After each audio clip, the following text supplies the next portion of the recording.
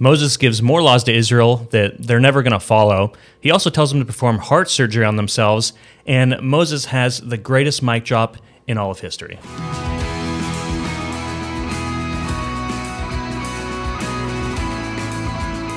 Well, welcome to Daily Gospel, equipping you to know God through His Word and His Son, Jesus Christ. My name is Keith. This is Brandon. We're pastors at Gospel Community Church in Santa Cruz, California. Welcome, and we're glad you're here. Just want to remind you guys to subscribe to our YouTube, our Facebook, wherever we're found. And also follow us on YouTube. That helps us just get the gospel message out and helps this podcast and this video series. So subscribe, like, follow us. What are we talking about today, Brandon? We're getting into Deuteronomy. Dudes, it's going to be awesome. It is such a great book. I know that I say that about every book. It's the Bible. It's the Bible. It's true every time. Deuteronomy is really, it really is of central importance to the Bible. Well, so we're going to see a little bit of that. Do you like Numbers or Deuteronomy better? Well, Numbers has more gore. More death. Yes, but Deuteronomy, it does have so much theology, so much rich depth. So you have to be a little more mature to handle it. So Deep maybe it's maturity. Not your speed, but yeah, but it's going to be fun though still. Yeah, I feel like Numbers is more like a dramatized action movie, and Deuteronomy is more of like a great one-liner movie. Yeah. It's like a sophisticated drama with like so much meaning, but it's kind of long and there's some parts that are like, okay, what is this all about? And then also a bunch of Levitical law thrown in there. But we should actually review the Pentateuch first because Deuteronomy is the culmination of the entire Pentateuch. Obviously, it's the fifth book of these 5 books that start the Bible. So we've seen so far in Genesis and Exodus, we've seen that God is forming a people for himself. Obviously, he creates the world, the fall happens, but God is redeeming the world, or his plan is to redeem the world through Abraham's family, through this nation that will come from Abraham, specifically through one individual that will come from that nation. But right now, the nation is being built. So we've seen this focus on nation, on covenant, God relating to his people, on land, and on really them becoming a large group of people. So we've seen a lot of that come true already. The people have gathered. They've come out of slavery. They've gotten a national identity as God has given them his law on Mount Sinai. Yeah, the people are multiplying. There's so many of them. It's crazy. Yeah. I can't help but think of we're preaching through Genesis right now, so the seed, that's going to come of the woman. Yeah. I mean, God's making that happen. Absolutely. Yeah, absolutely. And now it's time for that land promise to be fulfilled. I mean, the land promise is of huge, huge importance to the Israelite nation. I kind of as you read through the Bible, you think back to the first time you're reading this story, and God's going to bring them to this promised land. He promises he's going to bring them to this land of milk and honey, and then they're right there at the doorstep, and then they just kook it and they fail, and they're over, right? Yeah, I actually noticed in chapter 1 of Deuteronomy, I think it's verse 2. He said basically it's an 11-day journey from Sinai, from Horeb or Sinai. So they really messed it up. It's been 40 years, and in Numbers we saw that the people failed, and that Miriam and Aaron have both died. That the people from the old generation have died off, and now it's down to just Moses with Joshua and Caleb. Bummer. So Joshua and Caleb are going to go into the land because they were the spies that were faithful. But Moses is going to die because he was unfaithful. He struck the rock. Hit a rock. Bummer. Yeah. And so basically at the end of Deuteronomy, so Moses is preaching this entire time. He's giving this as an oral, sermon, so to speak, to the people. And when he's done preaching, he basically just walks up onto the mountain and just steps into his grave and dies. That is the ultimate mic drop moment in human history. Yes.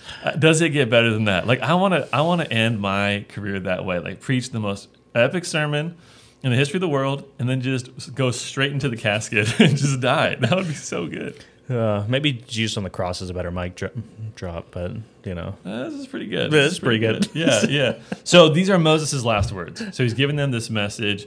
This is what they should have learned from the entire Pentateuch. This is summing it up. Right. And the problem, as you already said, they're not going to learn what they should have learned. Right. They're not going to get it. But we can. We can take away, because of what Christ has done, we can take away great meaning from this text. So. And that people just need to be reminded too. I mean, this is a new generation, right? Be reminded of exactly what happened, what God brought them through, and where he's bringing them to. Yeah. So. Yeah, exactly. So Deuteronomy is in Greek simply just means second law. So it's a repetition of the law. It's the giving of the law again, so to speak. Yeah, and again, like as you're reading it, you're definitely going to hear things that are repetitious, right, at times. Yeah. But I mean, also in Deuteronomy, he just goes into more depth too, I think. Yeah. So we need this law again because Moses is basically going back. And he's going to interpret what they've experienced, and he's going to set the stage for the rest of Israel's history. And so it's not just a bunch of random laws in the middle here. It's very purposeful. It's very structured. Right. And Deuteronomy is going to point us to the heart of God. So it's a remembering of what's happened in the past. It teaches us what loving God is all about, and it looks forward clearly to the coming of Jesus Christ in a few very, very important ways. That's awesome. So, like, you've talked a little bit about it's like this is the climax of the Pentateuch.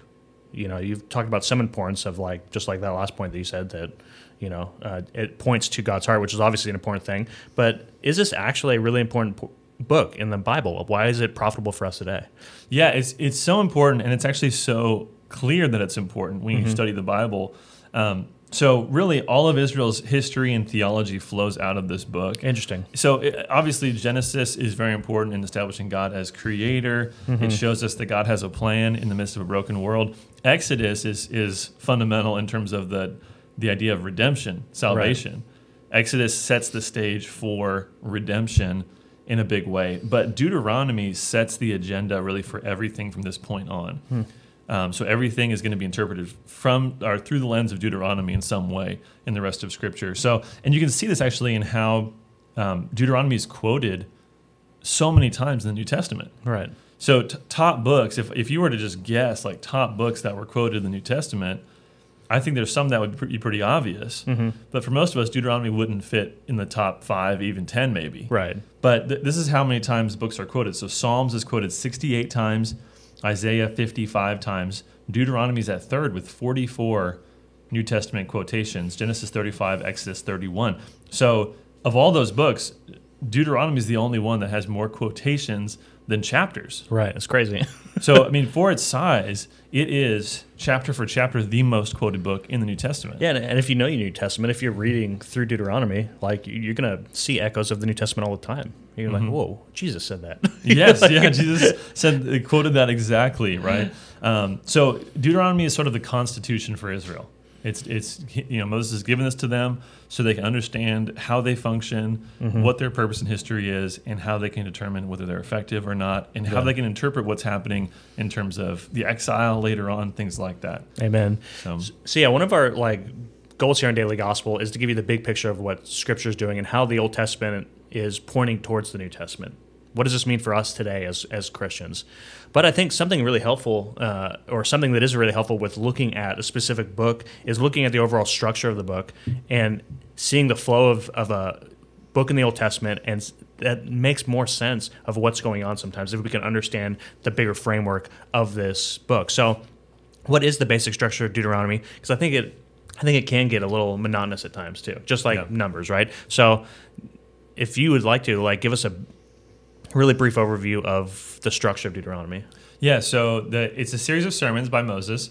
So the first 4 chapters kind of recount their journey. 5 to 11 are some of the general stipulations of the law. So in chapter 5, it's the 10 Commandments repeated, and then he gives them some of the general principles of the law. In 12 to 26, he's going to give them specific commandments from the law. Right. And what we'll see is that section is actually built around the 10 Commandments in order. So it's not random. It's actually structured intentionally. Right. And then he ends by telling them what the results of following or disobeying the law are, the curses and the blessings. Yeah. And then he finally ends with sort of a hint at a very blatant hint at what their future is going to look like. Right. Not good as usual. Yes. And then 34 he dies.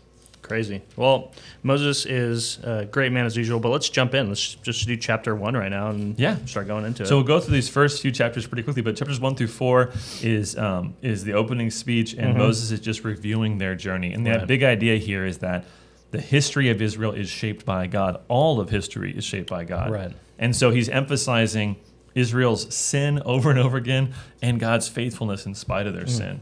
So look at a section like verses 29.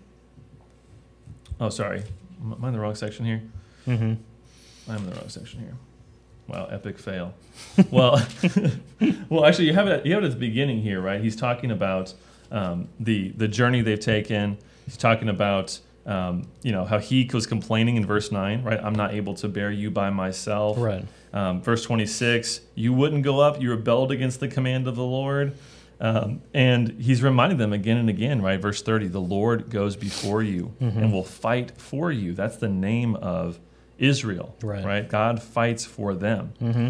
Yet, verse 32, yet in spite of this word, you did not believe. Right. So he's reminding them again and again of how important it is for them to trust in God. Yeah, and again, and to look to Him. The consequences, like God's people are always told the consequences of rejecting Him, not being obedient to Him. And it's never good. It never bodes well for humans to run away from God. Yeah, exactly. And then in chapter 3, we see again in verses 21 to 22, he says, I commanded Joshua at that time, your eyes have seen all the Lord your God has done to these two kings. So will the Lord do to all the kingdoms into which you are crossing. You shall not fear them, for it is the Lord your God who fights for you. So he's recounting their victories on the way to the promised land and saying, God is going to fight for you. That's who you are. Right. So trust in Him. So this is important because remember the last time they looked into the promised land, they were too scared to go in. So he's reminding them, he's strengthening them, he's encouraging them for that journey. Yeah. In chapter 4, we really see it in the whole book, but this emphasis on remembering. So as he's telling them this, he's explaining why he's telling them this, and it's because he wants them to remember who they are and who God is. Yeah, and remember, this is a new generation, right? I mean, think how much is forgotten in a people group just over the course of a decade, not let alone a lifetime, right? And so, he's reminding his people that, what God has brought them out of, what He's bringing them to, and the consequences for, rebelling against a just and holy God, right? Yeah, and when we forget who God is and what He's done, we lose sight of how we should live. Yeah. The idea of remembering is so important. I always think of the Lion King, right? When Mufasa appears to Simba. Remember, Simba. Yeah. Remember who you are.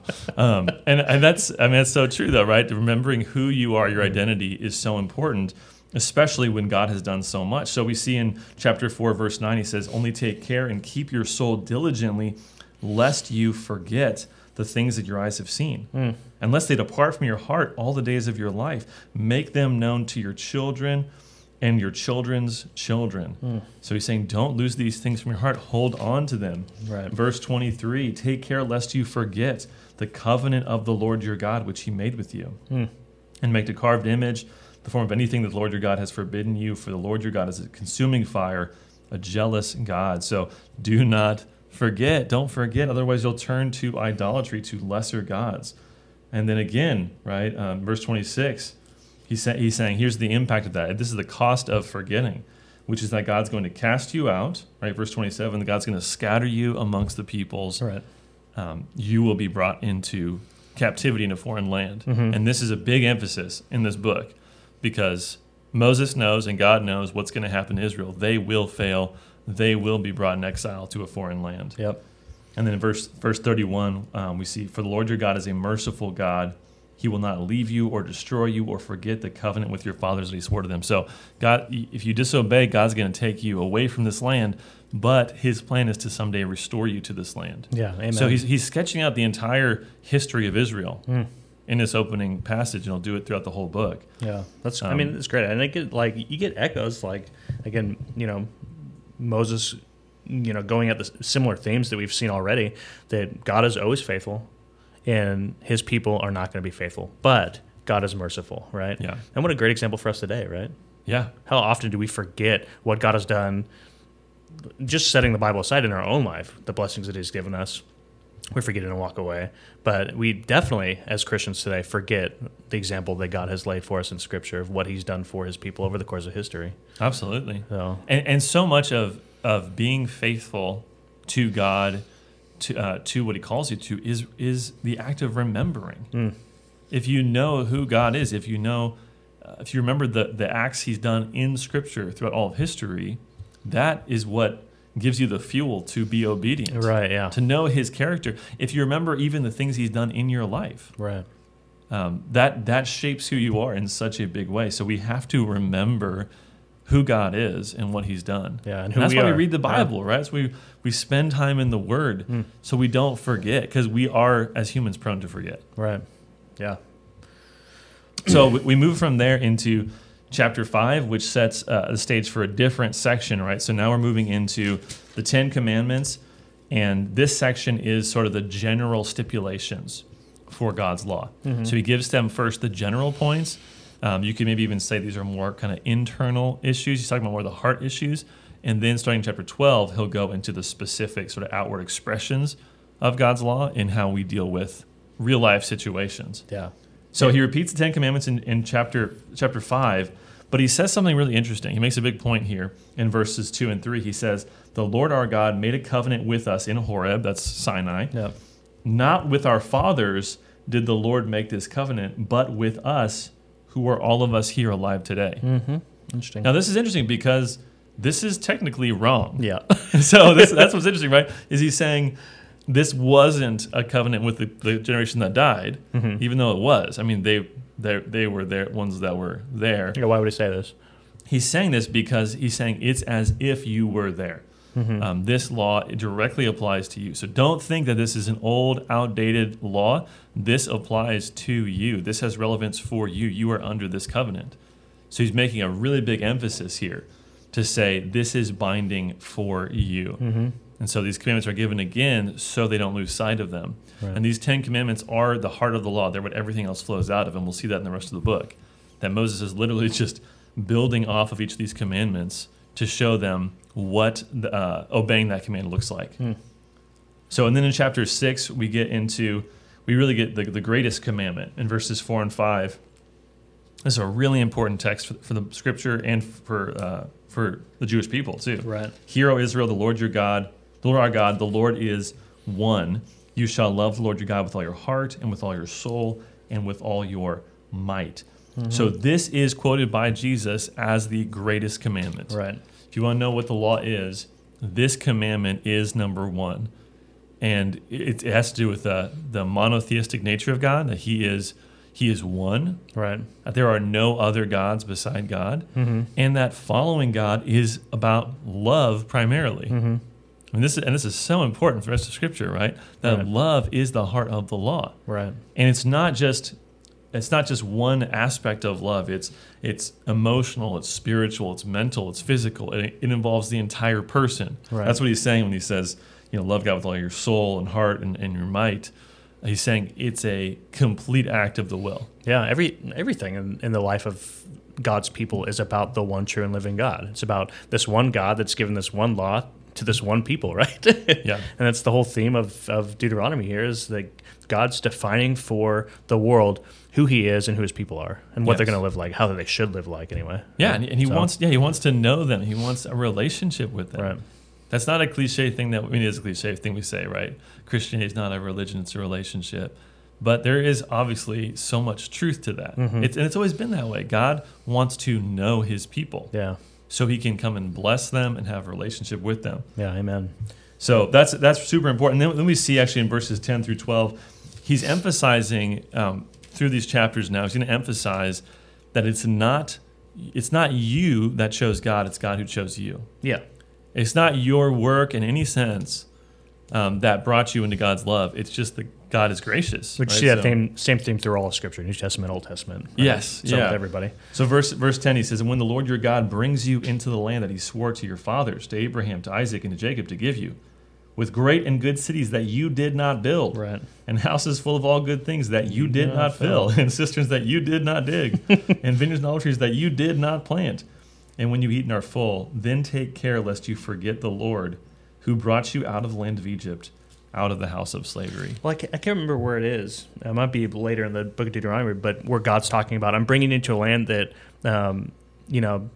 doesn't have the ability to be irrigated like Egypt, right? Yeah. I'm bringing you to a land that I'm going to provide water through rain, right? Yes. So you're going to be dependent on me for this blessing, right? Yeah, it's a very, very different kind of land. It's a land that drinks the rain from heaven. Yeah. I forget which chapter that's in. I didn't write that one down, but it's in chapter 11. Yeah.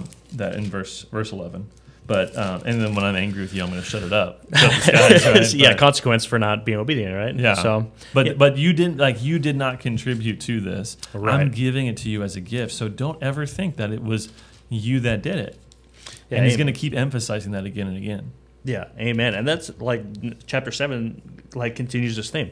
And we see something super interesting in this. We see that Moses is talking about why God chooses Israel.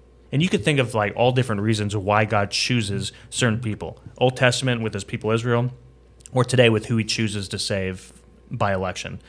We could think of all the reasons why we would choose someone, for a spouse, for an employee, for all these things, and then for the qualities that person has to give to whatever situation.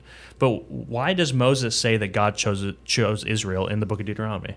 Well, yeah, so he in the next few chapters, he says some reasons why God didn't, and then he gives some hints as to why God did. Right. But there's obviously a ton of mystery here. Mm-hmm. Why would God choose any of us? I don't know. But in chapter 7, verse 7, he says, "It was not because you are more in number than any other people that the Lord set his love on you and chose you, for you are the fewest of all the peoples.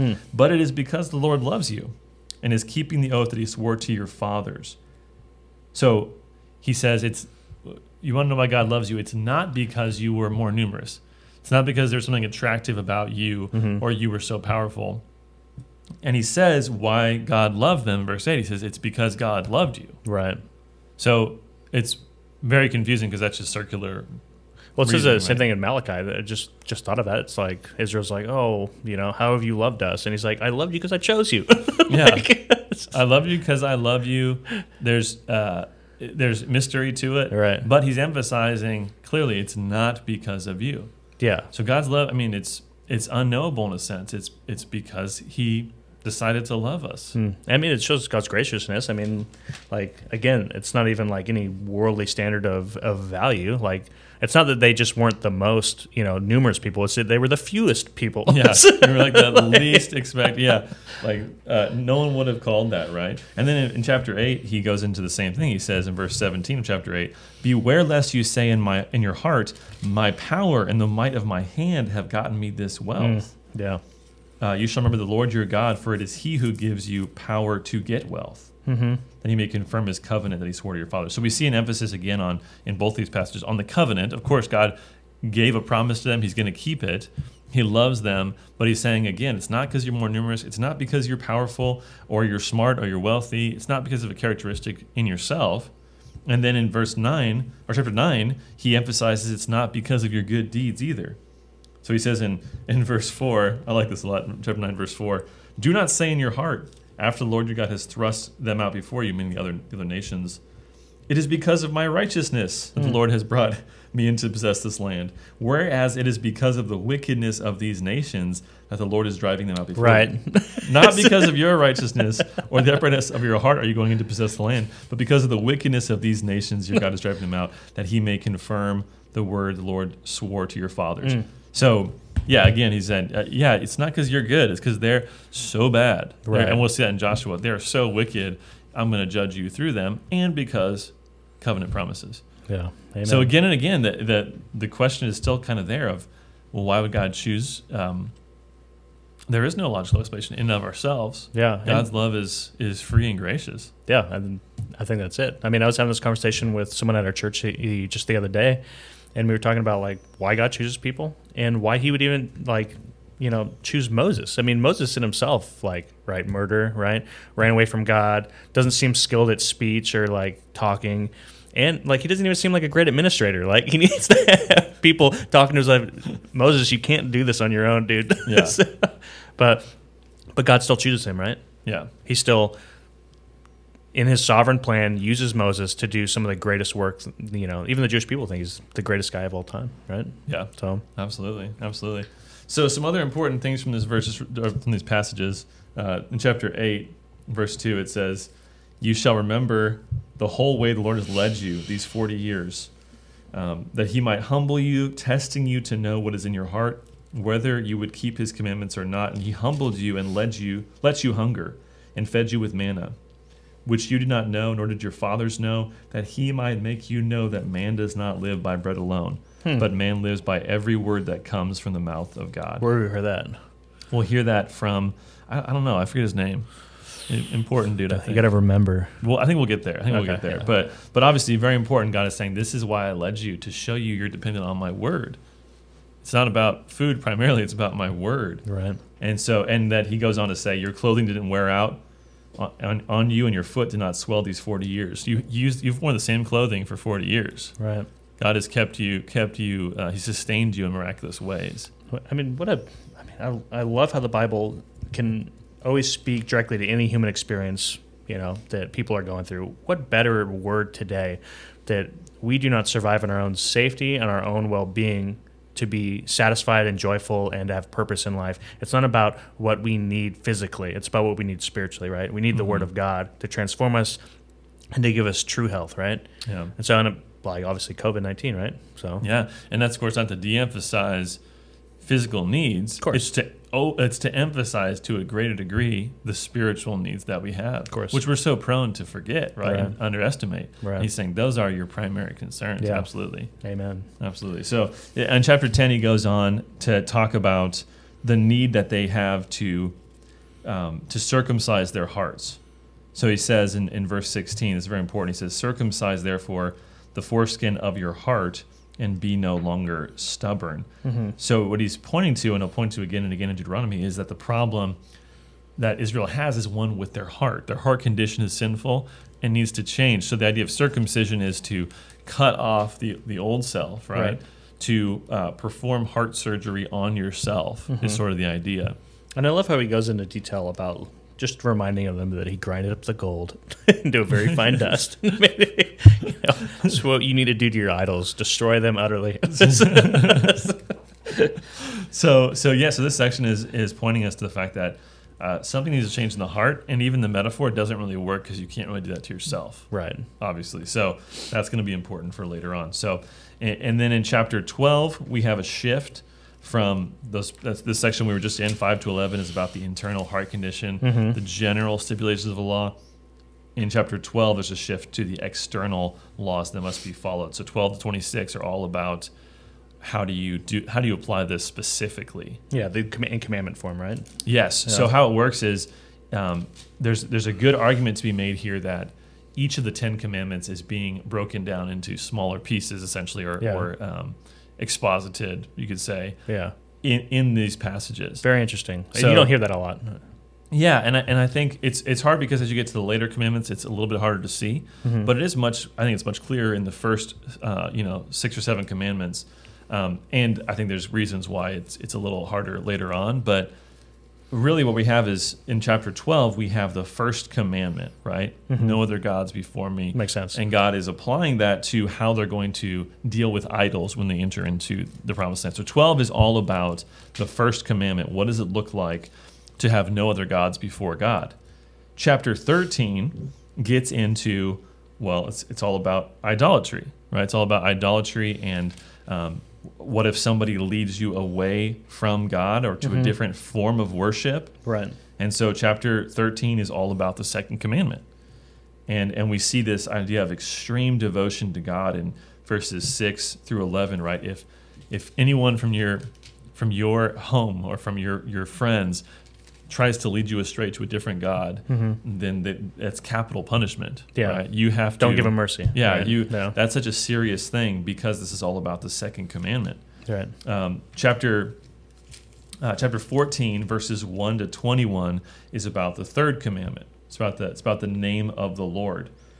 We see that in the beginning there, right? That you are a people holy to God, verse 2. So God, because of his name, you have to obey these laws of diet and cleanliness because you're upholding the value of God's name. Chapter 14, verse 22, all the way to 16, verse 17, chapter 16, verse 17, is all about the fourth commandment. And this is pretty easy to see, I think, because it's all about festivals, about sabbatical year, right? So the principle of Sabbath is your time belongs to God, right? That he's in charge. And so this is all about, different feasts you have to observe. And then in chapter 16, verse 18, we see a switch away from festivals into talk about different authorities. And that falls under the fifth commandment, to honor your father and your mother, right? So we talked about this before, that commandment is about all of human authority should be respected. Right. And that starts in the home. Right.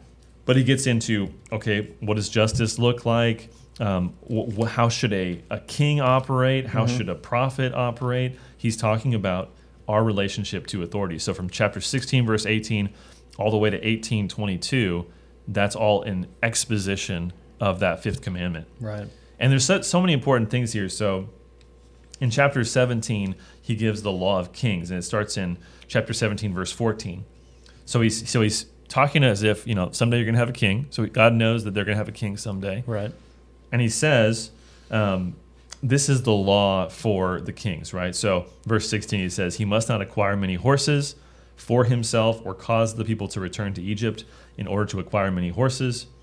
Verse 17, he shall not acquire many wives for himself, lest his heart turn away, nor shall he acquire for himself excessive silver and gold.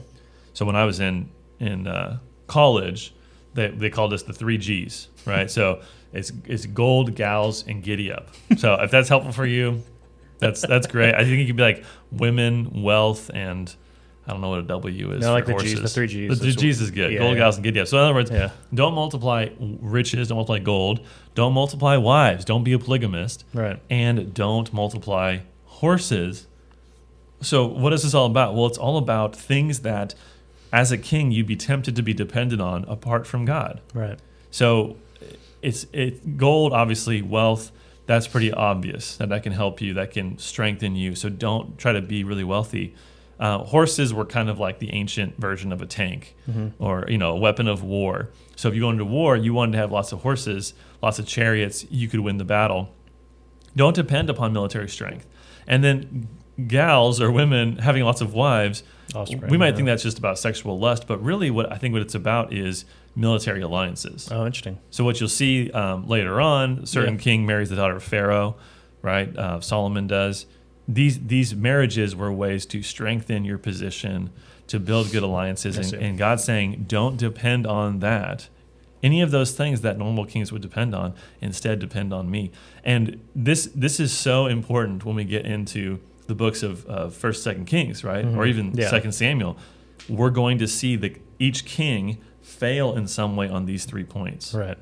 So remember that. And think about Solomon, 1,000 wives, massive amounts of wealth, huge amounts of horses, and we wonder why he failed. Right. It's not hard to figure out if you know the law of the kings. Right. And then he goes on. It's more than that. It's more than just the negative. It's also knowing God and having a relationship with God. Being a king is about studying the Bible, right? Verse 18. When he sits on the throne of his kingdom, he shall write for himself in a book a copy of this law, approved by the Levitical priests, and it shall be with him, and he shall read in it all the days of his life. Yeah, read the word of God. That he may learn to fear the Lord his God. So John Piper had the greatest quote on this passage. He said, daily Bible reading is the work of kings. And it's so true. So he's saying, so you write a copy of it, and then you read it again and again and again. You read it through the Pentateuch. That's what he would do. That's what we're supposed to do. And so for us, as we're doing Bible reading together, this is a noble task. Yeah. This is a good thing that we're doing, and it's going to allow you to live your life well. And we see that in how God commands his kings. Amen. So then we have, in chapter 18, we have talk about prophets. And in chapter 18, verse 15, there's an important statement where Moses says, the Lord your God will raise up for you a prophet like me from among you, from your brothers. It is to him you will listen. So this is very important because Israel, from this point on, is awaiting and looking for a prophet like Moses. Right. A prophet who's going to fulfill Moses' ministry and give them a new law, so to speak. So that's really important. And then he goes on to talk about how you should deal with prophets that prophesy falsely. What should you do? You kill them. Yeah. Yeah. So basically, verses 20 to 22, if somebody prophesies and they get something wrong, they're done. Yeah, that makes sense why they want to kill Jesus. There were a lot of prophets, Christian prophets, who prophesied that Trump was going to win this election. So, rip. That's unfortunate for them. But anyway, so God's word is so precious. It's so important that you only give respect and authority to somebody who is a true prophet. Yeah. that all makes sense. I think it's really interesting how you can kind of, match up the Ten Commandments, as they work through this this first half of Deuteronomy. I think it's really fascinating. And at the very least, everyone agrees that, Moses is giving more detail to the Ten Commandments, and the law as it stands, right? So absolutely. But I think that's really fascinating. And we'll see more of that next week as well. Yeah, 100%. I think it's really, really good. Cool. So that's the main stuff that we're going to talk about today. But how is the gospel shown in this first half of Deuteronomy? Where's the New Testament, and how is it being pointed to here?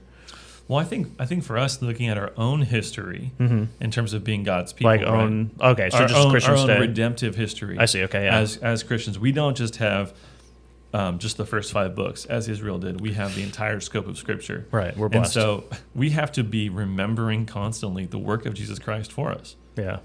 And obviously, that's this bigger scope, but this is why we end each week with this section, because we don't just want to think about this one part of the text. We want to think about the entire scope of Scripture and what Jesus has done. We were just talking before we were recording here about how much access to good information about remembering who God is. We have all these books. Physically, we have so much access to information online, and we just don't utilize it often to remember God, right? Yeah. We forget. Yeah. We absolutely put it off to the side. So that's why we're doing this. And then there's a few specific ways we see in this section. One is obviously that Jesus was tempted in a wilderness, just like Israel. We've mentioned this. Yeah, numbers. And then this is obviously very important. So the 40 days, how they correspond to Israel's 40 years. But it's important to note each time that Jesus responded to temptation from Satan, he responded from a passage or with a passage in Deuteronomy. Yeah, exactly. So every single time he's quoting Deuteronomy, man shall not live by bread alone. Exactly. Right? So he's pointing again and again. That's who said it. Jesus said it. Yes, that guy. Okay, yes. Yeah, okay. We like him. We like him. But why? So why is he quoting from this book over and over again? Because he's pointing to the fact that where Israel fails, he succeeds. Right. So he's going to this again to say Israel failed to grasp the lesson they should have learned. Right. But where Israel is failed, Jesus is faithful. Yeah. So that's obviously a huge point that we see kind of another dimension to that from Deuteronomy. And then what's about with this prophet? Yeah, the prophet like Moses that we see in Deuteronomy 18, that is obviously a pointer to Jesus, right? Who will be the true prophet that comes and speaks God's word. So we see this actually pretty explicitly in Acts chapter 3, as Peter's preaching and he says, "What God foretold by the mouth of all the prophets that his Christ would suffer, he thus fulfilled. Repent therefore and turn back, that your sins may be blotted out, that times of refreshing may come from the presence of the Lord, that he may send the Christ appointed for you, Jesus, whom heaven must receive until the time for restoring all the things about which God spoke by the mouth of his holy prophets long ago. Moses said," and he quotes here Deuteronomy 18, "The Lord your God will raise up for you a prophet like me from your brothers. You shall listen to him in whatever he tells you." So Peter is connecting Jesus to that prophet. And then verse 26, "God, having raised up his servant, sent him to you first to bless you by turning every one of you from your wickedness." So Jesus is the one who comes and gives a better law. We're going to see that next week as well. And Jesus fulfills the ministry of Moses. Right. He's the better Moses who speaks God's truth, not because God has spoken to him, but because he is God. So he can speak with absolute authority on what God has said. So these are pictures that we see even in Deuteronomy of what Jesus is going to be when he comes. Yeah. What a great blessing that God's gracious, that he loves his people, that he's willing, even thousands of years ago, to show the same kind of love to his people then, but to show the ultimate love in his son Jesus Christ come into earth. That is awesome. We're still unfaithful, but God is always faithful. Amen. Well, that's all we got for today. Thanks for joining us for Daily Gospel, and we will see you next week.